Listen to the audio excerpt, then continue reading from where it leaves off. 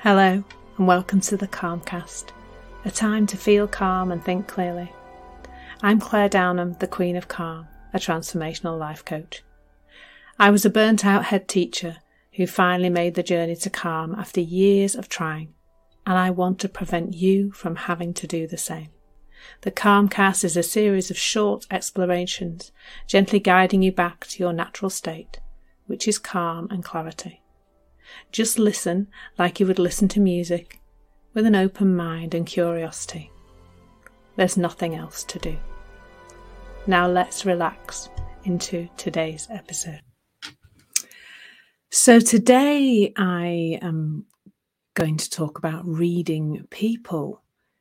I remember my first kind of forays into this idea probably came from previous coaching training and NLP training and things like that, where you were told or taught how to read people, looking at eye movements, at body language, tone of voice, what was happening on their face, their facial expressions and things like that.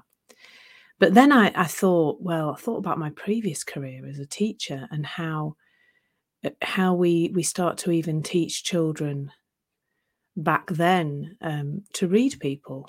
Maybe even before that. Actually, let's go further back than that when I'm thinking about it. Like even when we say to our children, I'm angry with you, and they learn to recognize that look on the face means something. And maybe that's when it starts, this idea that we know what's in somebody else's head and why they're feeling the way they're feeling, or even what they're feeling.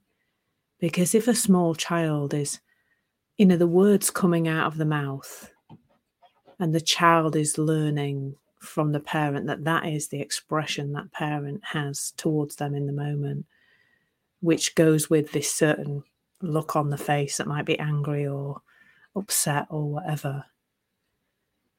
And that learning maybe starts even back then from very, very young. And of course, that learning is happening absolutely without knowing. It's not deliberate learning, it's accidental learning, and it's also learning that is absolutely filled with misunderstanding.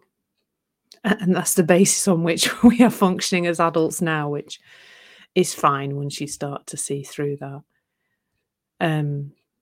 And it doesn't really matter where any of it came from, really. It's just understanding that's kind of how we learn, that there was an idea that there was something going on inside somebody else that we could somehow know without actually hearing it, even just through seeing an expression on somebody's face. But then I thought about in primary school when, I taught children to read.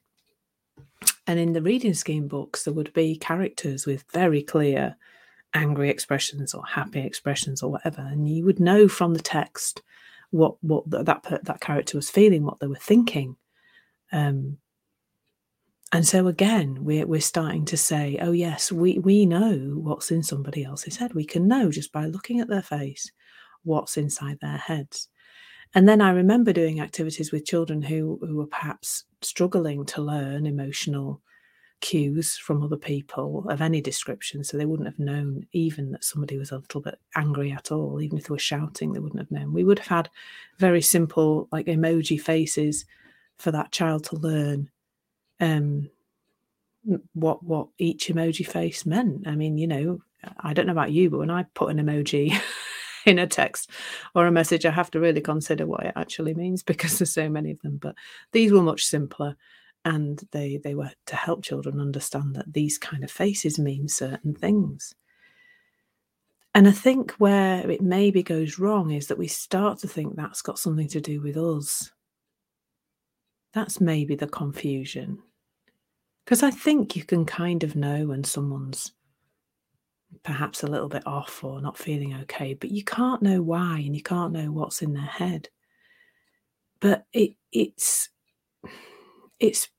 starts so young, this idea that we do. I remember we used to have a phase in what we call in the UK Year 4, which is the 8 and 9-year-old children.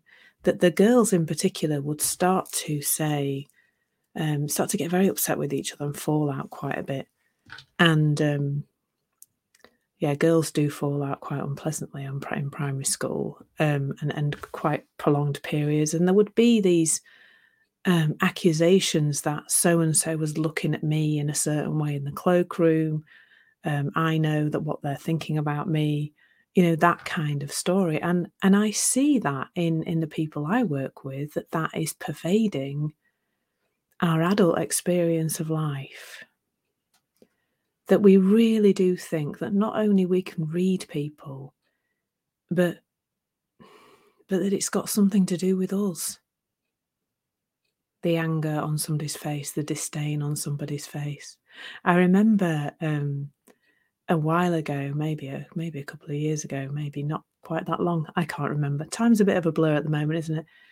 That I saw a post on, I think it was on LinkedIn, from a woman who said that she experienced going into networking events where there were mostly men and being looked down upon, being judged, being seen as not supposed to be there, that kind of thing, without them saying any words at all. And when I sadly got involved in this post, which I hadn't, but I did say, well, how can you know what somebody's thinking just by the look on their face? And she was absolutely adamant that she did. She was adamant, this woman, that she knew exactly what somebody else was thinking just by looking on their face. I mean, you don't know, do you, how somebody else is feeling, or why, particularly more why they're feeling that way and what they're thinking while they're feeling that way. But we do, we do see it in other people. And I think what's worth realizing here is that everything we see in the outside world is created through our perception of the outside world. It isn't created by the outside world. So when we look at other people and we say, that other person's thinking such and such about me or about whatever, or even that person's feeling such and such, we can't really know that that's true. In fact, having a healthy dose of skepticism about that is probably quite helpful. My fiancé visited one of my relatives yesterday, and when he came back, he said she'd shouted at him, that she'd ranted at him basically about something, and I much as I was sympathetic towards him and spoke to him about what happened, but I then spoke to him about the fact that our perception of this person is laced with experiences of her shouting as. And so sometimes we can hear shouting. I know sometimes he says I'm shouting. And I don't think I am. I don't think I'm particularly loud. But we have to realise that we have certain sensitivities, I suppose, towards certain ways that people are because of that layer upon layer of belief system that tells us we're this way, the world's that way, other people are this way, other people treat me this way regularly. And with that belief system underplaying how we go out into the world and what we see, there's a deleting. I mean, the NLP delete, distort, and generalize comes to play. It's knowing that is happening all the time.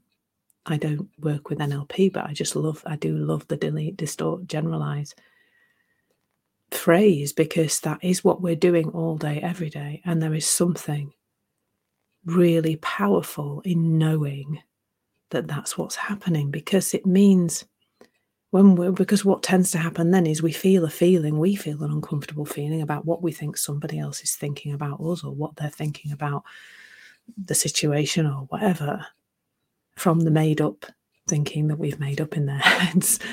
And when we feel that uncomfortable feeling, we think that's coming from the other person. But really, that feeling is not. It's coming from what we've made up about what the other person's thinking.